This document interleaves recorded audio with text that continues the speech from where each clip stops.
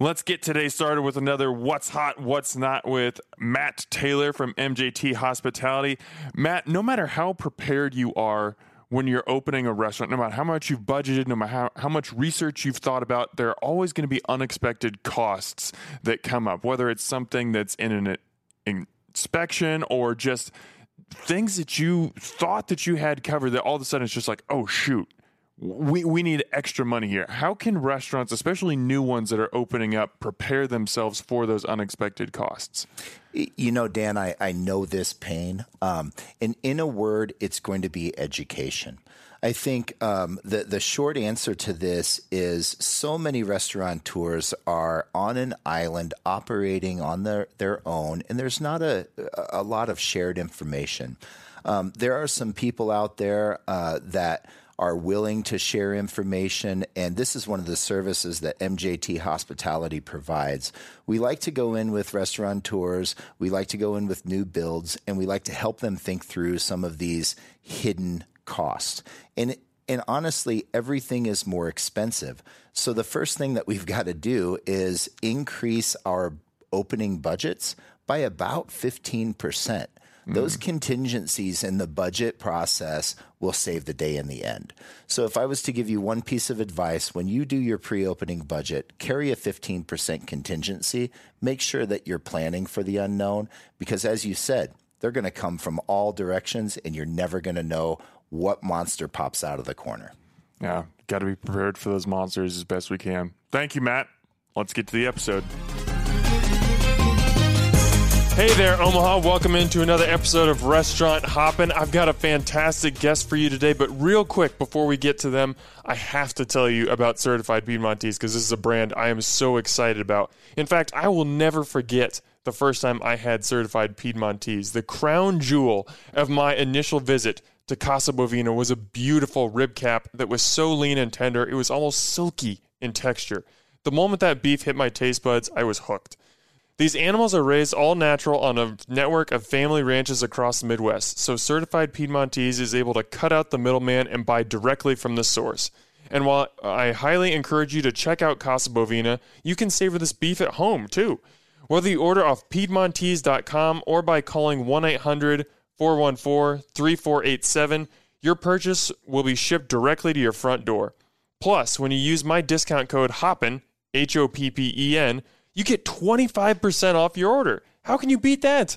So what are you waiting for? Get some steaks, burgers, bacon, or other meats and experience the Certified Piedmontese difference for yourself today.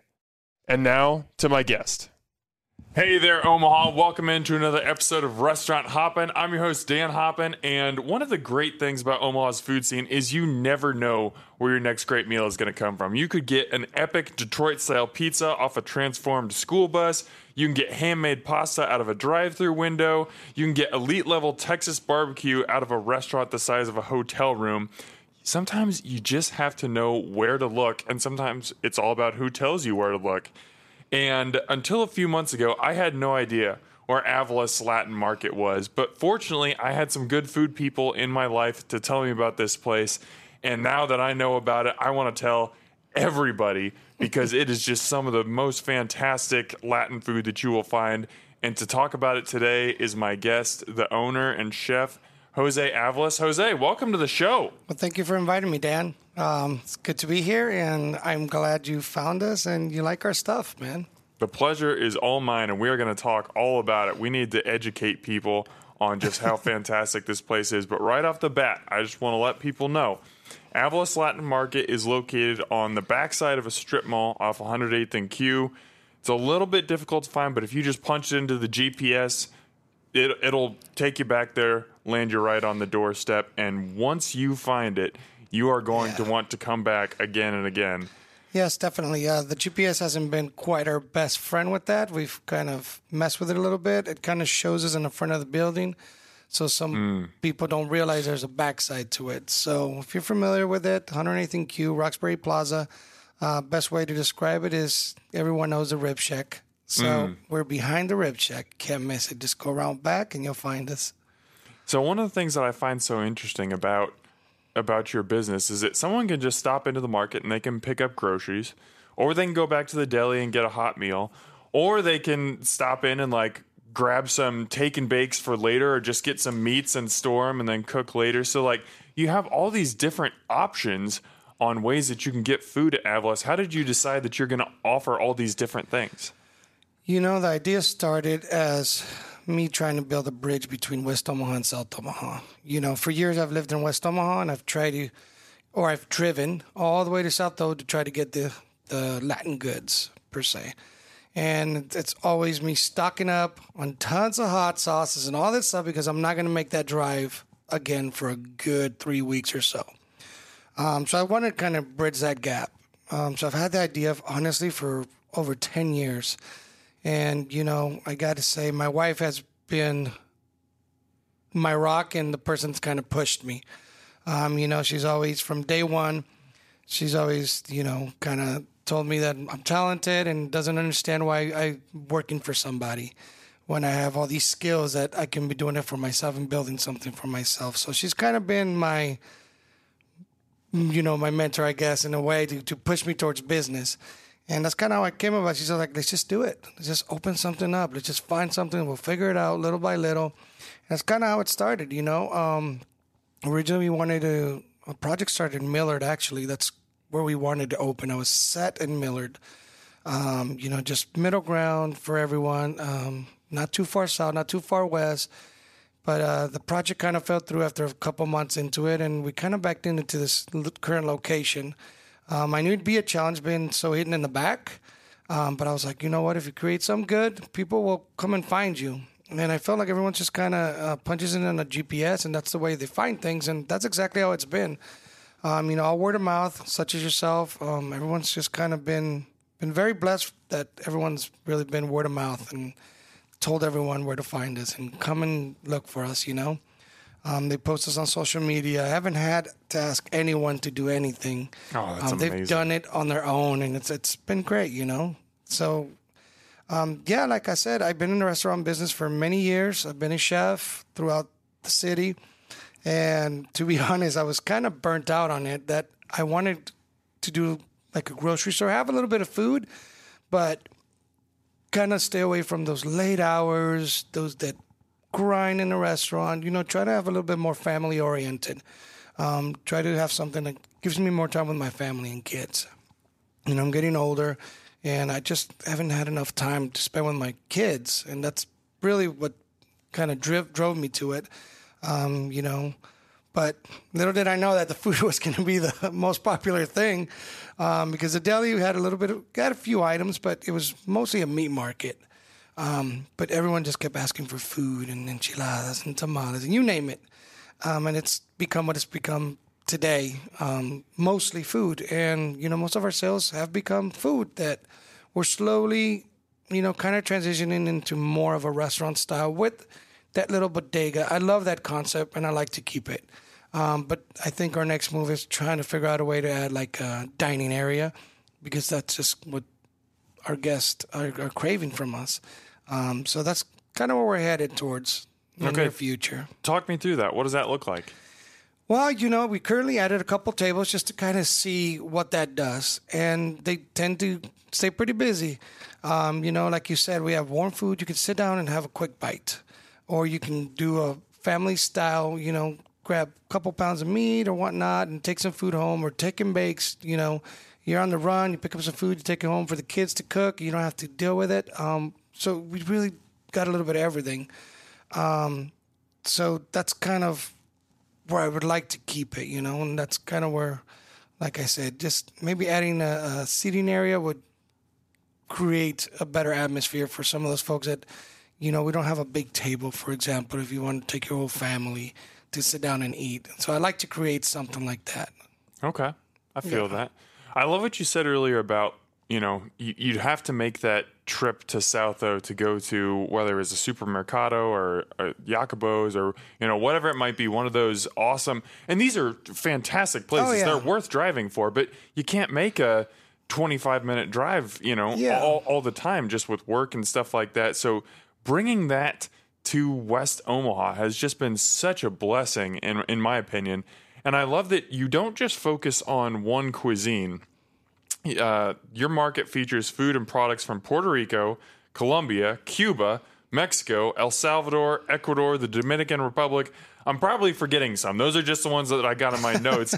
Why did you, when you were bringing this concept together, why did you say, I need to bring all these nationalities in and not just focus on a couple, but like really try and highlight the entire scene? Well, I kind of, like you said, I didn't want to close myself to, and I get asked that a lot. Why didn't you name it like Aviles Mexican Market or Mercado or whatever? I don't want to close myself off like that, because I like to cook and I like all kinds of cuisines and I like fusion and I like Puerto Rican food, Dominican, all kinds of food, And not only do I like to eat it, I like to create it. And most of our guests are a mixture of that. So I don't want to close myself off, which is why I went with the Latin name. That way we get a little bit of everything. And, we're smaller, so it's very hard to get everything, of course. But what I have is I created a wish list. And whenever they come in, whatever became more popular are the items that I got. So we just got a little bit of everything, but they're mostly those daily items that people use. And that's kind of how I've created it. And that way, anyone can come and get their favorite goods and get a couple items to eat as well. My wife's Colombian. My son, I had with my ex-wife who's Puerto Rican, so he's Puerto Rican. I'm Mexican-American. I was born in California, but I'm first-generation Mexican, so I'm a mixture of everything myself. You're the melting pot, man. I am the melting pot. I'm from California, which is the melting pot of cuisine. So that's kind of what I want to create. Another thing, big focus for us has been, I feel we've lost that neighborhood grocery store or market, where I grew up, that everyone knew you. You're welcome with a hello. There's always someone there to help you or carry your groceries to the front. I feel we've lost that touch. You go to Walmart and it's great, but you got to bag your own groceries. You can never find anyone to help you out. And I feel like we're just losing that touch that I want to create, because that's just how I grew up. That's just, my dad would send me to the local grocery store and go get me this and tell him I'll get them later. Of course, I don't have that right now. But, they knew me. They knew who I was. They knew my father. And I just want to create that, where I teach my daughter, my kids, or whoever's working. If you see the guests here more than 2 times, ask them for their name. Listen, I want to know them on a name basis. I'm horrible with names, but I'm great with faces, which is great. But, I'm trying to learn everyone's, because I want them to know that I do appreciate their business. And I know them, just have that connection, which I feel so many businesses have lost. Mm-hmm. Now, I want to focus on like the idea of bringing this to West Omaha, because, you mentioned like there are some great stores in South O, but no one had really tried, or at least done it successfully, transferred this idea over to West Omaha. And you said you've had this idea in your head for about a decade. Was there any worry in your mind that, it works great, in the South Omaha area, but maybe it's just not meant to succeed in West O? Like maybe that's not what people are looking for. Clearly they are looking for it. Yeah. But as you were coming up with the idea, was there any doubt in your mind about that? Of course, there's always a small doubt. It's always a risk. I'm kind of skeptical about the move, but I think that's what's taken me so long. Well, first, building up the capital, of course, it takes a lot. That's my entire life savings. It takes a lot to make it happen, which is, I get asked, why'd you choose the back? Well, I can't afford the front. Why'd you get a better location? I couldn't afford a better location. I could have gotten in, and, the cost for that would be double or triple. And I might have done it for a few months. And, it's just scary to me to sign a lease for so many years and then not be able to afford that. That's scary at the beginning. If I would have known it was going to go a little better than as it is now, then I might have done it then. But it's just scary at the beginning, which is why I chose that location in the back. But, going back to bring it back, I just didn't feel it was time. Because like you said, what do you think is going to make it work in West Omaha? I didn't think it was time before. It felt like people weren't ready yet, or there wasn't enough Latinos. And I felt like there's a lot more Latinos now. towards West Omaha. And that's kind of what made my decision. Now, to my surprise, I did not expect everybody else to love Latin food so much. If I would have known that, I would have done it years ago. Because I really expected to be all Latino and have a small percentage of everybody else. But it's turned out to be quite opposite of that. We get everything else, and then Latino tends to be our last, and specifically Mexican, Really? Yeah, and it's complete surprise to us. But yeah, so we've had to tailor our business to kind of accommodate that, How so? Well, like I said, we had the meat market, which I think kind of calls out for a lot of Latin people. The fresh meats and whatnot, the asada, etc. And then our produce area was huge when we opened.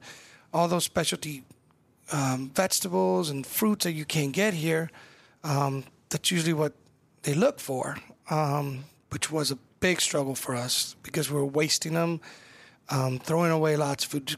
It just wasn't selling because we weren't quite grasping those folks. Ones we were hitting into, they didn't know. And second, one thing I just kind of learned is that a lot of folks associate being West with being more expensive. So we kind of battle with that. And to a certain point, I guess they could be right because being a small market, I don't have that same buying power a lot of these other folks do. Because they've been around for so many years, they buy so much product that, yeah, they're going to be a little bit cheaper, but it's cents, But people will drive for cents, We kind of battled with that for a little bit. To where, food took off. So the meat markets, I just kept the popular parts, the popular vegetables, stuff that we use in-house as well. Just stuff that I can keep rotating, keep fresh on a daily basis. And that's kind of how I had to accommodate. A lot of the folks know the food, such like yourself, and they know it well to the point where, I got so many Caucasian teaching me about Mexican items. Really? And I'm like, no, that doesn't exist. They're like, oh, yeah, it does. And I'll ask a purveyor, and they're like, sure enough, it exists. And I'm blown away. For example, something so simple as Doritos. I had someone that said, I want the Mexican Doritos. I was like, oh, I got Doritos right there. They're like, no, the Mexican ones are different. I was like, I don't think there are, but I'll check.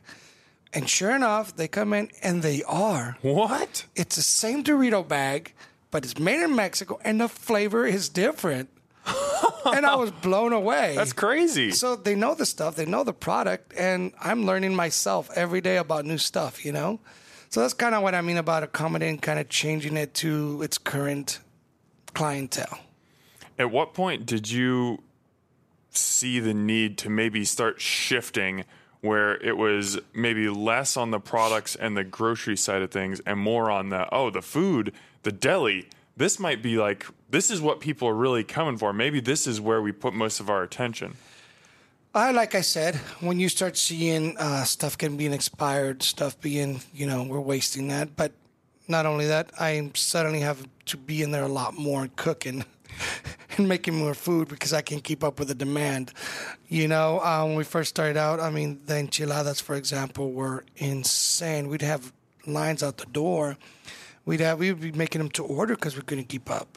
People waiting in their cars, salsas, et cetera, et cetera. You had to get creative, You head down south, most of them will bottle it up to order. I was like, I couldn't do that. It was just moving too fast. So we do it daily, and we bottle them up, and it's just easy grab. Come in, and you take out. I have a cooler now that's double-sided where they could just come and grab and go and not wait for us because it was moving too fast. And I didn't want people to wait so long. I understand people are like myself, always on the go.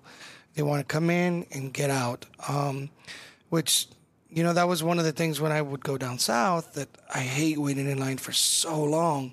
I wanted to cut that out from my place. Sometimes it's hard to do. We have our taco day, which is $1.25 taco. And that's Taco Thursday, not Taco Tuesday. Taco Thursday, yeah. Yes, You switched it up. I did. Like everything else, I like to switch it up. I like to be different.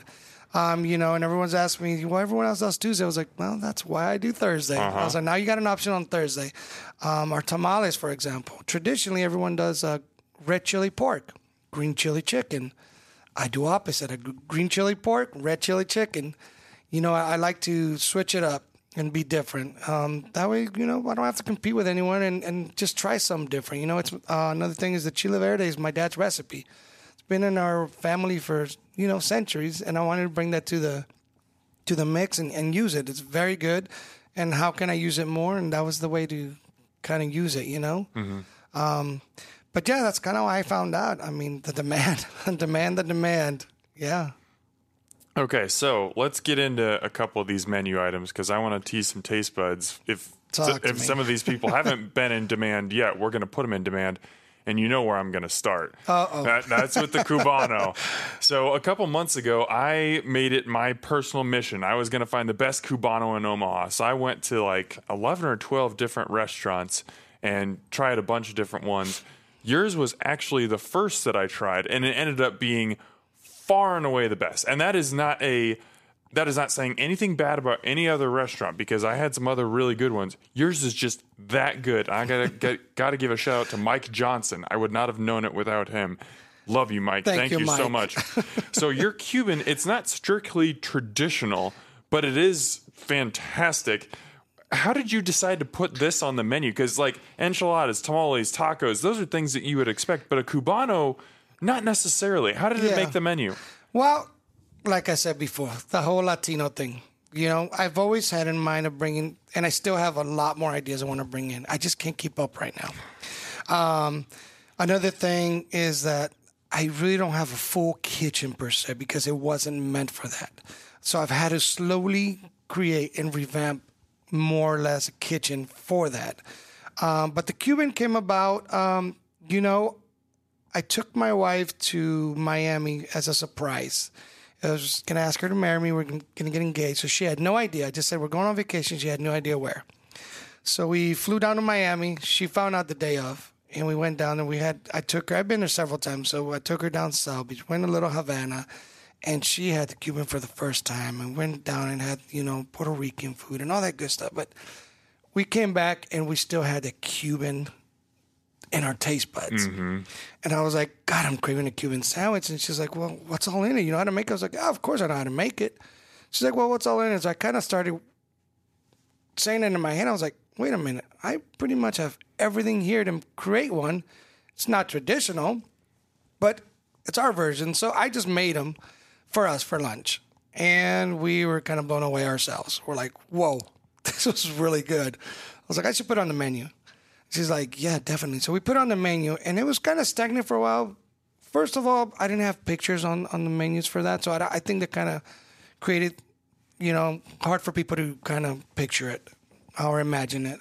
But yeah, it had been on the menu for a while, and then you came in, and let me tell you, you created a frenzy. Lord have mercy. Sorry, not sorry. No, thank you. People need to know about this stinking sandwich. It is one of the best sandwiches I've ever eaten. Oh my God, you came in, and I had no idea who you were. And I got to be honest, I never heard of you. I never knew who you were. I found out real fast who you were, and I kind of read up on you one night. I'm like impressed, and your following is quite impressive. We've been on Omaha Food Lovers since we've opened. We've got a lot of love on there. We get a lot of people from there, but not as much as when you posted that. And your folks are just diehards. They're awesome. They are. Them. They're amazing, and they speak very highly of you, and they respect your views and your palate, most of all. It has been insane. And let me tell you, in 3 weeks, we sold over 2,000 pounds of pork. What? Oh my gosh. Yes. I was blown away how much carnitas we had to make because the sandwich has our carnitas, which is our, Mexican style carnitas, which is what I use. Like you said before, it's a telera, which is a Mexican bread that we use for torta, but kind of gives you that same texture and taste as a Cubano, which is typically like a French bread or a baguette. But yeah, it was absolutely insane with the Q&A after your post. And it continues. I thought it would slow down. It has not. It has not stopped. So just, first of all, thank you for all the kind words. I don't know if I deserve half of those. I mean, you're very, very kind. Thank you. But just from a logistical standpoint, when you say you're selling thousands of pounds of pork, that's not something that you were planning on. Absolutely So how do you as a restaurateur make that adjustment on the fly to say, oh shoot, like we're seeing an uptick in sales, we need more carnitas? Like, how do you make that adjustment? You don't. You don't. I would, on a typical week, I'd go through, 4 cases of pork, which we sell a lot, don't get me wrong. But not like that. And it was just like every 2 days, I was having to go get more and go get more and go get, and I'm like, so it kind of like on the second week, I bought 1,000 pounds. And I was like, holy smokes, how much stuff are we going through? And I did the math and I went back to the result. I was like, oh my God, I was blown away. So that's kind of how that started, but you can adjust, and it's hard because you don't want to go overboard and buy too much because you think you're going to sell it. So it was just buy, cook, and I just kept having to go shopping because, I needed it. Another thing is it was tough because I would run out for hours. They would come in, I wouldn't have it because I slow cook. Yeah. So it's 4 hours of cooking minimum. And by the time, they're ready, it'd be half a day that I'd lose of people wanting a Cuban. So I had to adjust real fast. Well, I apologize for any extra work that I might have caused you. But it's a blessing. And, I have to remind myself on a daily basis when I'm tired and I'm working that this is a blessing. It's a new business and we got a long ways to go still, It's a blessing that we're busy. So I'd love to continue that. I got lots of bills to pay. Well, for me, it was such a blessing to find someone that, and you mentioned it's not strictly traditional, but you're pretty close. I mean, that the roll is very close to that traditional Cuban bread. Yeah, carnitas are a little bit different from the roasted pork, but everything else basically the same. And that was my main thing as I went around Omaha and tried all these different Cubans is I had some awesome sandwiches, but a lot of people were just kind of, very few people got the toast on the bread right. Very few sandwiches got that down. But they were just some combination of mustard and pickles and pulled pork and ham, and they'd throw it on a sandwich and call it a Cuban. And I'd be like, this is a great pulled pork sandwich.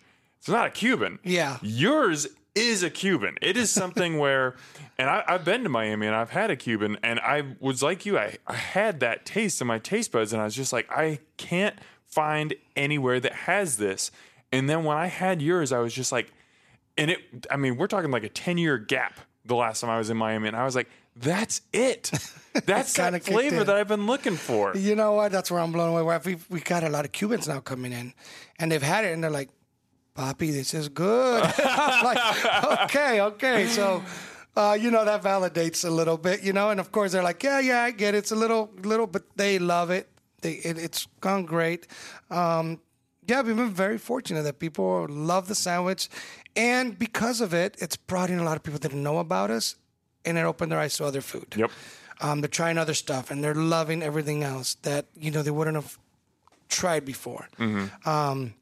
So it's not only the Cubans. It kind of woke up a lot of people to different stuff, and now they're asking me for more stuff, which is why I brought a little new creation for you. You want to tell people about that? Sure. So, as before, like I explained, I get a lot of requests for a lot of stuff. And a lot of times I got to brush them off because I'd be cooking all day, every day, nonstop, which I do already, but I get asked for everything. But one of the things I've been asking most of is sweet tamales. And, I didn't want to do the same old boring strawberry and pineapple that everyone does. And I just want to create something a little different. We recently took a trip with my family to Chicago.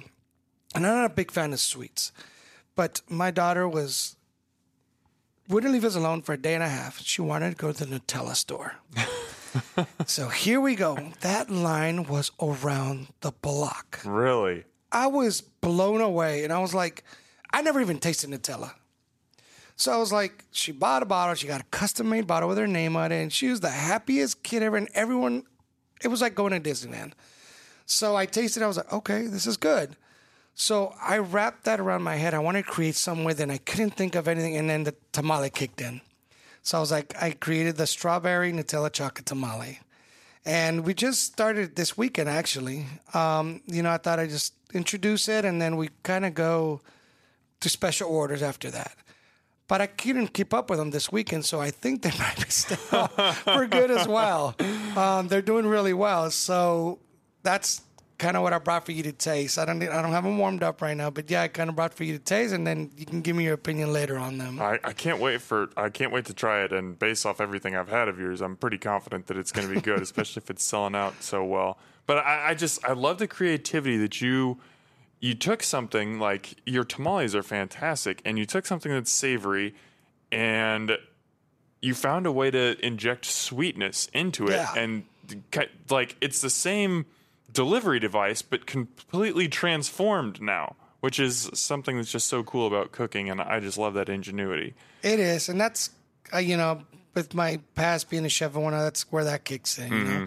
You like to create, you like to try new things that, till it happens, and it's amazing how you can mix salty with sweet and make it amazing. Oh, yes. One of my favorite cuisines to cook is Asian food, and that's where I learned to cook with salt and sugar. And when I first heard that, it just did not really click in my head. I was like, how are you going to put salt with sugar literally in the same sauce or item, but you make it work, and it works great, So that's kind of the same thing, People ask about our al pastor, and it never kicked in because I never know how to describe the flavor of al pastor.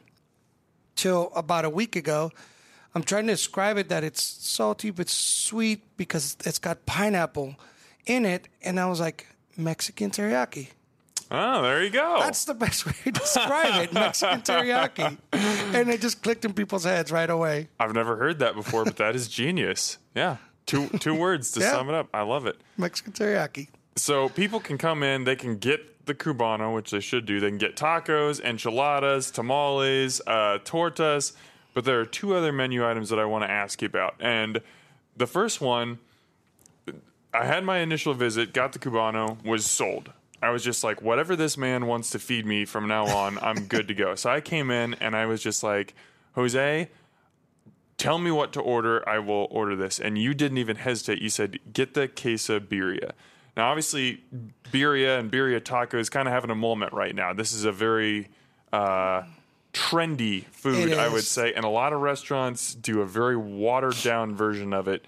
Yours is not that way. I'm not asking you to, give me the trade secrets and, give away your recipe or anything like that. But what do you do to make your birria and give it that just rich, intense flavor? So funny you say that. That's a recipe that I've honestly worked on for many years, since I've had that idea, probably 10 years. And I've modified it numerous of times, and I had a set recipe for when I opened my doors.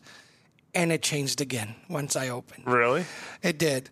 Hey there, listeners. We'll get back to my guest in a minute, but I got to remind you one more time about Certified Piedmontese. There are certain moments in your life that are so remarkable, you'll just never forget them. I distinctly remember the first time that I watched LeBron James play basketball and the first time I saw the original Star Wars. The sheer awe I had in those moments changed the way I look at basketball and movies, respectively, moving forward. The same goes to steak, thanks to Certified Piedmontese. The rib cap at Casa Bovina is so rich, decadent, and fork tender that it is seared into my brain. But you don't have to dine at Casa Bovina to have that same life-changing experience. This beef is so delicious, even the average home cook can look like a superstar using these steaks, roasts, and ground beef. Trust me, I know from experience. Check out all the options on CertifiedPiedmontese.com and use my promo code HOPPEN, HOPPEN, for 25% off your order. It's time to start creating new beef-centric memories that'll stay with you forever. And now, back to my guest. I like birria, but what you said, it gets watered down. You have it in the stock right away, and it's fine. But as soon as you take it out, it's dried meat. It's just like pulled beef, and it dries out. So I wanted to create something more savory, like you said. So I make my sauce thicker to where, they mostly boil it or whatnot. I try to render the fat a little bit. I make, I pre-make my birria sauce, and it's thicker to where the point of the consistency, I would like to say, is between barbacoa and birria. Because barbacoa tends to be too dry, too. It's almost the same thing, but dry, which I'm not a big fan because it's so dry. So I wanted to find like a middle ground to bridge them. And that's kind of how I created that. I have my sauce, which is like a thicker consistency, maybe like almost like a mole sauce. But when you cook it, the beef releases the juices, then mix it together to make it a little bit brothier. And that's where it is. And so then at the end, I take some of that and make the consommé to serve with it. So that's kind of how it came about. And it is wonderful. So to just tease the taste buds a little bit more, people, and this is going to be a poor description because it won't accurately describe what it is, but just imagine a quesadilla that has like a super crispy outside. It's just filled with just like really rich, savory, tender beef and just like overflowing with cheese. And then you can dunk it into this consommé that just completely sends it over the top. It was wonderful. I drank the rest of the consommé when I was done with it, and I had no shame because I was like, I'm not wasting a drop of this. This is too good. I hesitate to even ask this next question because I don't want to give you more work, but you just mentioned the word mole. Have you ever... It looks like you put thought into offering mole. It's not on the menu now, and we're not going to put your feet to the fire and say, oh, you got to put it on, but is that something that you've considered? I've actually made it before. Oh, okay. I have. Mole is one of those things that my recipe is a mixer of my mom's recipe. And it's a very long, intensive recipe. So it takes an all-day event. There's so many ingredients that I've made a short version of it. But I have run it as a special. It's funny you say that because a good friend of mine, he keeps hounding me about it. And every post I put, he's like, what about the chicken mole? What about the chicken mole? So in the next couple of weeks, I plan to run it as a special. Ooh. And then if it kicks off, of course, like everything else, it might make it to the menu. But I like to make sure whatever I does make it to the menu, it's something that it sells consistently, as I like to keep it fresh. I don't like stuff, you're never going to find anything older than a day in my store. It's always made daily. It's fresh, and I don't want stuff to sit. I don't want to run that risk of stuff. And, mole is one of those things that I feel a lot of people don't know it, or they either love it or hate it. And there's so many versions of it that you really have to find the one that you like. My mom's from Michoacan and my dad's from Guerrero, which is two different ways of making mole. A lot of moles are sweet or darker, and the chocolate is pungent, or they're too sweet. My style mole, my mother's style mole, it does have a little bit of chocolate, but it's not going to be sweet. It's going to be more of a savory, even a little bit of spicy. So it's a little bit different. And traditionally, how we ate and grew up eating it wasn't with tortillas either. It was with a tamale, but it was like a flat tamale cooked in a banana leaf, so thin that it would work like a tortilla. Whoa. Yes, very different. And that's what we would eat it with. Oh, man. Yeah, completely different.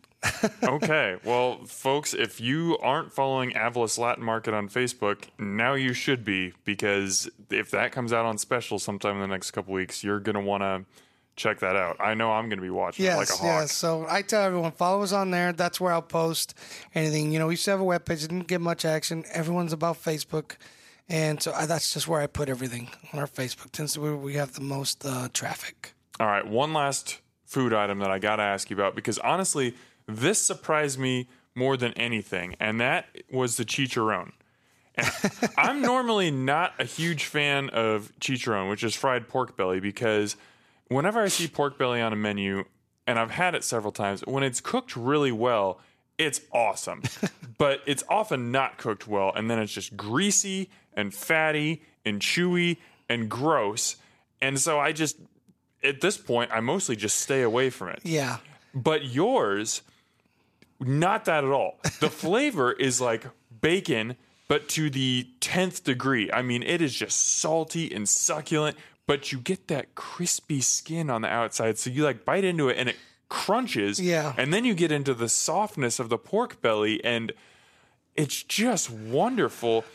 Like, how do you take chicharrones to the next level? You know, that's a funny story how that started. You know, traditionally or Mexican chicharron is so different. It's exactly what you said. It's fatty, it's greasy, because that's just what it is. Yeah. When we opened, that's what we had. And we had, you know, it's just a layer, which is just a skin, and there's that puffy crunch, which, don't get me wrong, I love. Or just the fatty part, which is literally just the fat, barely scraping the meat, and you fry it, it ends up being like a gizzard, which I also love, don't get me wrong. But like you said, most people don't. You either love it or you hate it, type of thing. This chicharron is actually a Colombian style type of chicharron. Due to my wife, we started getting a lot of Colombians and requests for this. I've never made one in my life. No Colombian, you know? But I started looking at some recipes and I was like, okay, wait a minute. I made an Asian style pork belly and they cook it very similar. And I was just like, I think I can create something similar. So I started playing with it and making it. And it came out all right and it came out better. And I kind of just messed with the recipe, and I kept messing with it. And then finally hammered it down. And my wife's like, this is better than chicharrón I've had in Colombia. Oh my God, you hit it right on the nail. And when Colombians started coming in and buying it nonstop, I knew I kind of made something good. And we sell out every day. I believe it. We sell out on a daily basis. I can't make enough of it. And like you said, I make it in a way where it's not fatty. You can squeeze it, and I show people. You can squeeze it, and it's not going to be greasy. It's going to be meaty. The fat's still there, but the way I render the fat down to where that fat tastes like meat. And it's not going to drip down the side of your mouth. That it's just been a great addition to the menu. And like you said, I think I gave it to you just to try that one. I never would have ordered it on my own. And a lot of people are like that, which is I educate them on it. You know, I like educating people on food because they're not going to try it otherwise. Yeah. So you ever make it into the market, just ask me. If you haven't tried it, ask me what it is. If you want to taste it, I'll give you a taste because I understand you're not around it. You're not going to know it. I'm more than happy to give you a taste and I'll walk you through it and tell you what it's all about. So I love people giving it a taste because I can't tell you how many times I've heard I would have never in my life tried it. And then they try it and they're blown away. Another key note to that is the lime on it. Oh, yeah. It doesn't click in your head to squeeze a fresh lime on it, but Colombians like to squeeze fresh lime on top of it, which takes it to a whole different level. And everyone's just blown away every time they try it. You know, at the beginning, my wife used to be like, stop giving it away. It's so expensive. Why do you do that? I was like, how many people have you seen not buy it after they taste it? She's like, you're right. Okay. Not many. Do whatever you want. Yeah. It's worth the extra 30 minutes on the treadmill or whatever however you need. many It that is. you eat. Yeah. You know, every day I say, I'm trying to lose weight. I'm not going to do it. And we cook it. I'm like, oh, I got to have a bite. I mean, at that point, that's for the safety of the customers. You just got to, it's quality control. You got to make, you're just looking out for us. Thank you, Jose, for your dedication. And I will continue to do so. So, how did you get into cooking originally? You know, started 20 plus years ago. You know, I kind of, I work in a restaurant and, you know, I started in front of the house. You know, I was a server, I was a bartender, I was a busser. Anything in a restaurant business I've done. And of course, you know, I was a bachelor and, you know, payday would come or rent would come, I would say. And I didn't have the money because I would be blowing it away. And because as a server, you get tips and everything is cash in your pocket and you're spending it. So it actually started that I asked for a kitchen position. So I would have a server job and I have a kitchen position. So I wouldn't spend the money and I would get a paycheck. That's kind of how it started. And then I just found love for it. You know, I noticed I found a niche for it. I started creating, you know, went from prep to a cook to a sous chef to executive chef, etc. But that's kind of how it started, you know. then I decided I wanted to go to culinary school. I had started Metro, and I never finished. I wish I would have. I never finished. I just got so busy. I got promoted, and then I got to exec, and at a very young age, by 21, I was already executive chef. So Holy cow. yeah, so I was just kind of got in my head that why do I need to do this if I'm already here type of deal, But yeah, I just found love for the food, and I think that's what it is. I found love for the food. Not only just cooking it, but the background behind it. I wanted to know where it came from, how it's created, why it tasted that way, why do they blend, and how do they make it, how do they grow it? Just the whole thing behind it. I think that helps you get to the next level. It's not like you're just cooking stuff. You're not just following a recipe. You're trying to understand it. Understand it and why it creates that flavor, I just found love for cooking in general, That's how it started, though. It kind of backed into it just like everything else in my life. Well, we're happy that you backed into it. Now, if someone visited your establishment today, I think they'd say, oh, Jose probably worked in a bunch of Mexican or Latin restaurants. And you have some experience there, but your resume includes Upstream, Corvette Cafe, Primo's, Crave. You got your Kona Grill shirt on today.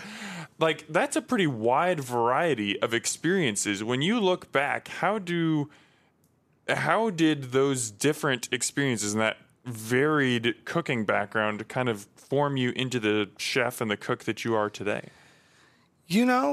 Like I said, I've always been attracted to Asian food, which is why you saw Crave and Kona Grill. I was executive chef at Kona Grill for a long time. They're very good to me, which is why I still have the shirt. I'm wearing it. But when I thought about opening a place, I don't think it stuck in my head that I was going to open a Mexican restaurant. I have to be honest. I don't think that was my focus. I don't think it ever has been.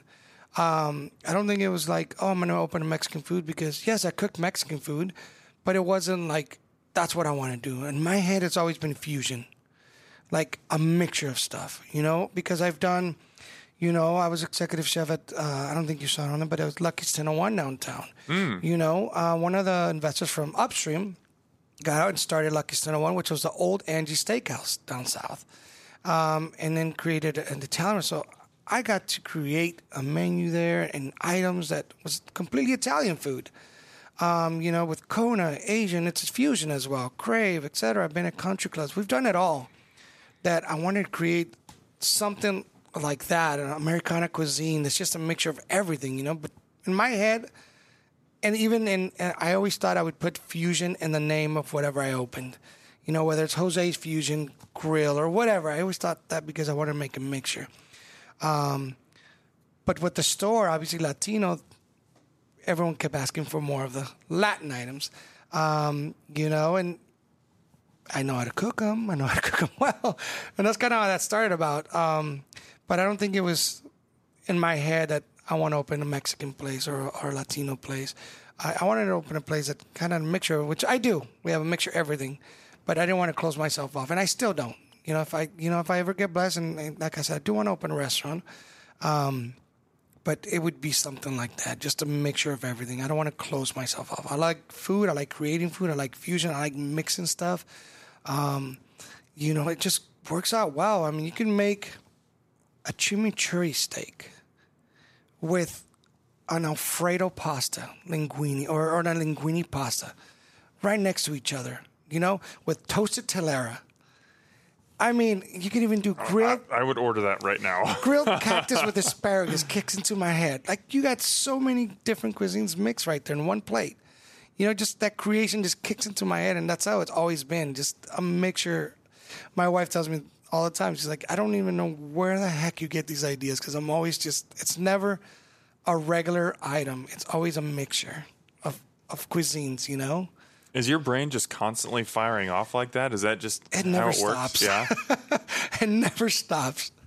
I don't think it ever takes a break. I see something and I want to create it. I see a picture. It doesn't even have to be food. I see a dessert, and it kicks into my head how to make it into a meal. because I see the plating and I'm like, whoa, that looks amazing. How can I make that into a dinner plate? It just kicks into my head. What can I make this look like that? Do you have an example of that? The other day we were looking at, it was a couple, it was desserts actually. And I was just trying to think, the plating of it just looked amazing. And in my head, I started thinking of how I can do it. And I guess I was thinking chilaquiles for some reason kind of kicked in because they're colorful. And I was like, if you create 3 different sauces with different colors, you get a vibrant mix of colors. And then what could you do to put on top? So I thought like chives poking up to give it that height and just stuff like that. They can create a dish that's traditionally flat, no height, no real pretty picture to it, to give it some height and dimensions to it, And that's kind of where my brain always just goes. So, I mean, I can see just in the way that how excited you are right now, the way that your eyes light up when you talk about fusion and plating and height and stuff like that. I can tell that you want to serve plated meals. Oh yeah. I mean, I know, not that you have anything against, serving to-go meals, take and bakes, anything like that, but you would be very interested in having the opportunity to create those plated meals again, I assume. Is that correct? Well, yeah, I mean, like I said, I was shying away from it. Some things are meant to be. Yeah. I love creating. I like creating dishes. I like creating food. That I think in the future we're talking about opening a place where I can create some of that stuff because I love it. I love cooking. I love creating. That I think it's in our future for sure. I just was trying to shy away from those late hours, that time consuming. That's kind of where this idea came from. It's not that I don't love restaurants. It's not that I absolutely love food and restaurant business and creating.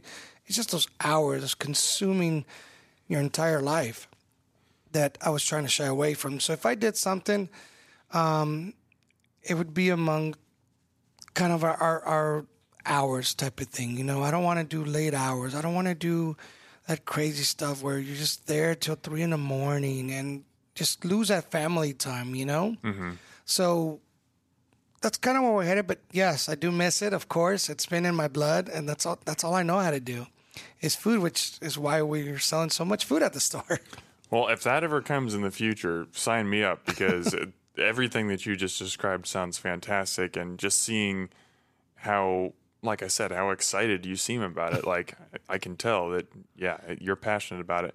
But what you just said brings up something that I wanted to ask you about, and LinkedIn can be very hit or miss. But according to your LinkedIn, you actually, after your last restaurant job, before opening the market, worked a couple years as a car salesman. Is that accurate?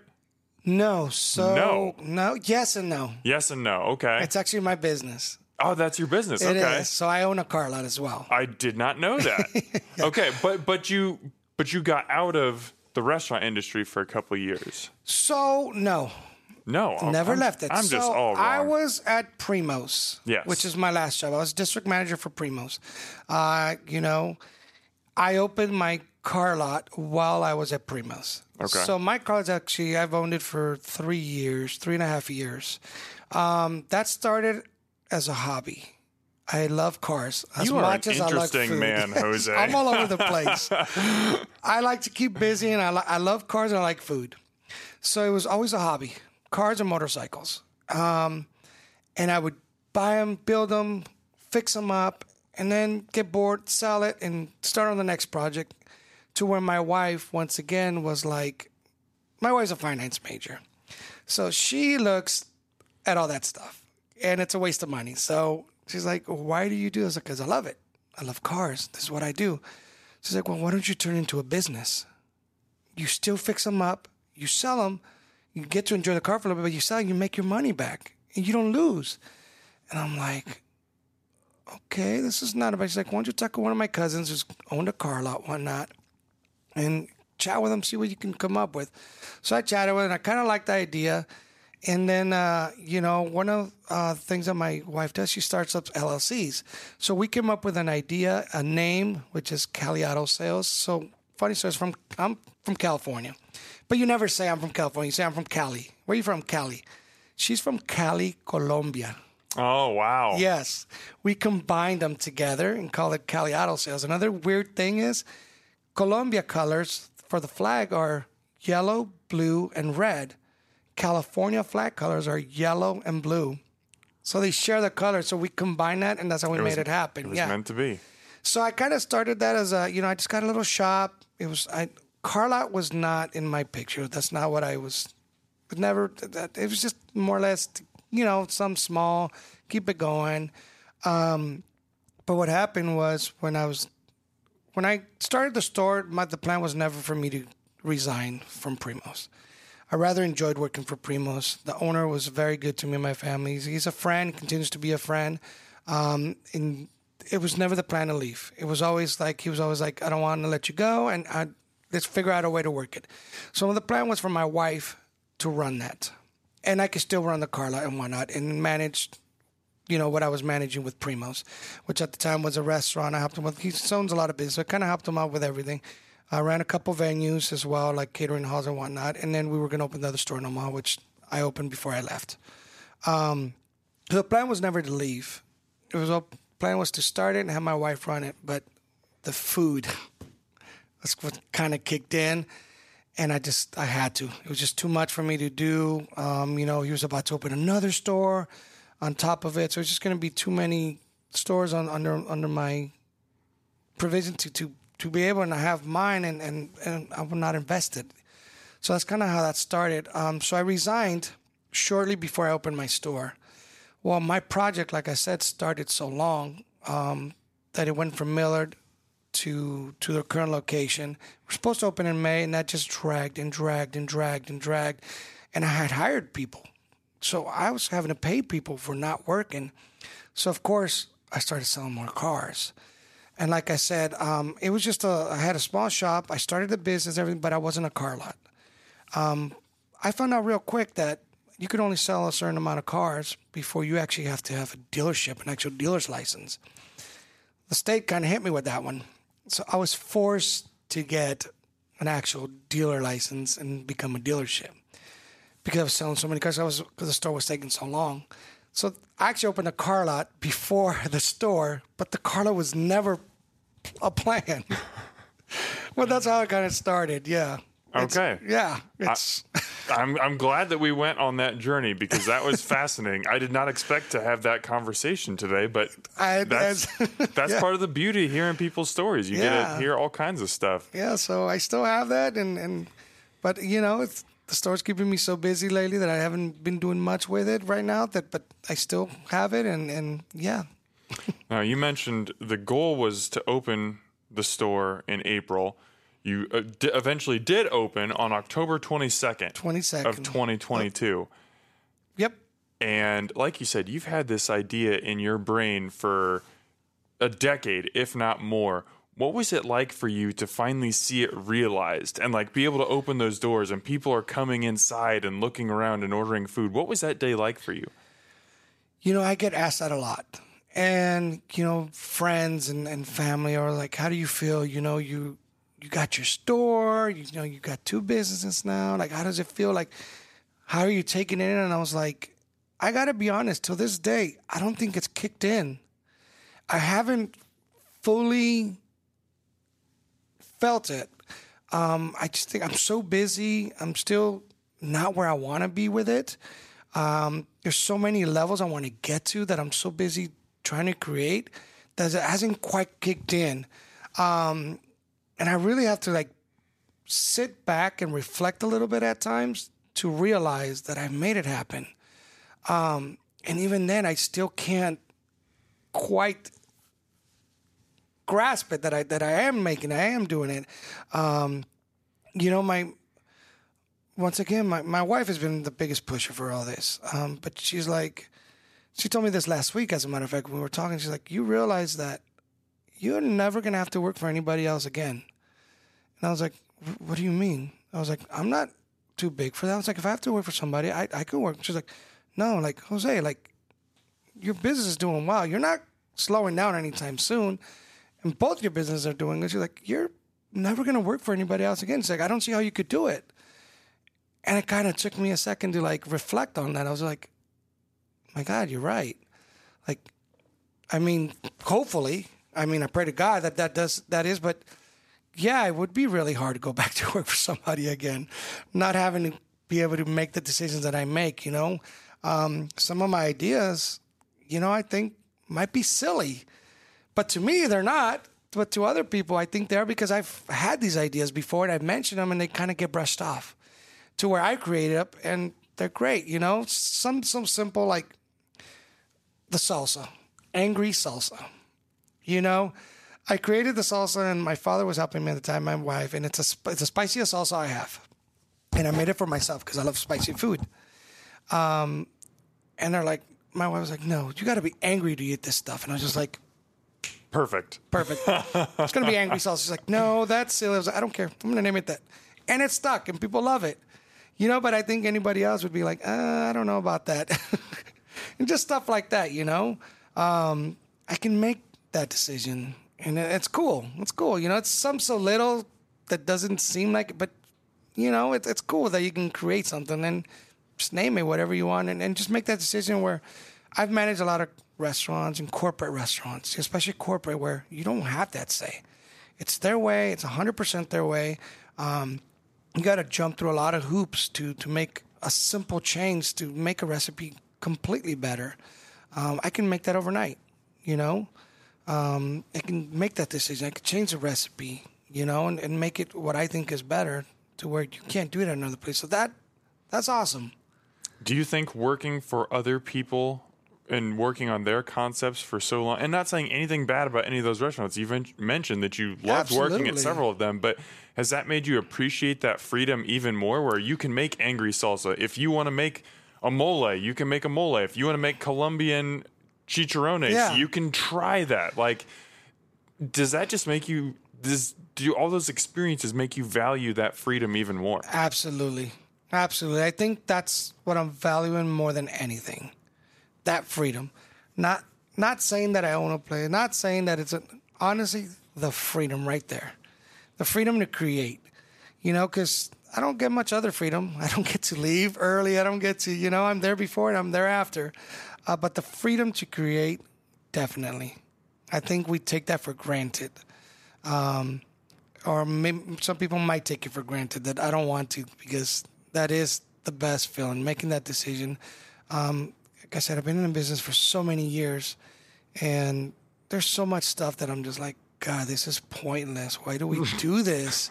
You know, my last job, Primos, you know, that's one thing I was able to create. You know, when he started, you know, I left Kona Grill, which is very corporate. It was an amazing company. Like I said, they were very good to me. They were great. But going from that to that mom and pop's place was completely different. So the way he said it to me was, whatever you do there, you know, half of it you don't need to do. So cut out all that bull and just mainstream and give us that here. And I was able to do that. And I was just like, wow, you know, that was cool, because a lot of stuff was just like relentless. You know, you'd have a list for a list for a list. It's just like, why am I doing this extra work? To where I was able to cut that out. And now that I have my own, I'm able to even cut more out. But I think it's still it's very important. A lot of the corporate stuff, it's very important because it teaches consistency. It keeps stuff structured, which is still very important. So I got to learn that stuff, and I'm able to implement that in my business. So I'm very glad and fortunate to have those experiences, because I've been reading a lot. In most small businesses, specifically restaurants, don't make it because of that. Because they don't have that structure. They've never been taught. They don't know that stuff. That at the end of the day, this is a business, and it's got to be run. It's got to be ran as one. So if you don't know how to run a restaurant as a business, then you're probably going to fail. And I've been running restaurants for over 20 years, and I've made so many mistakes.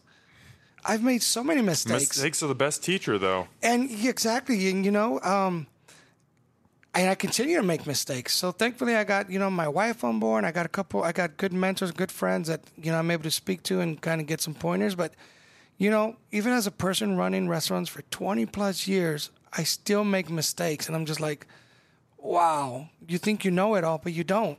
You really don't. You know, you continue to grow and you continue to learn every day. In the business and food, it just never stops. It's always a learning curve, you know? Well, you've clearly learned a lot, and it has taught you some very good things, because I believe you when you say Aviles Latin Market is not a finished product. It's going to continue to grow, but it is fantastic. Even if it stopped right now at its current state, it is fantastic as it is. You've got some awesome food. I mean, we didn't even really hit on the market side of it with all the, you know, just stuff from other countries that you have. Yeah. But I could talk to you for hours, Jose. It has just been so much fun. Unfortunately, we're up against the clock, but I'm just so appreciative of you, man, for creating something that you wanted, that you brought something that was not really available in West Omaha, and you've opened it up to West O, and clearly we like it quite a bit.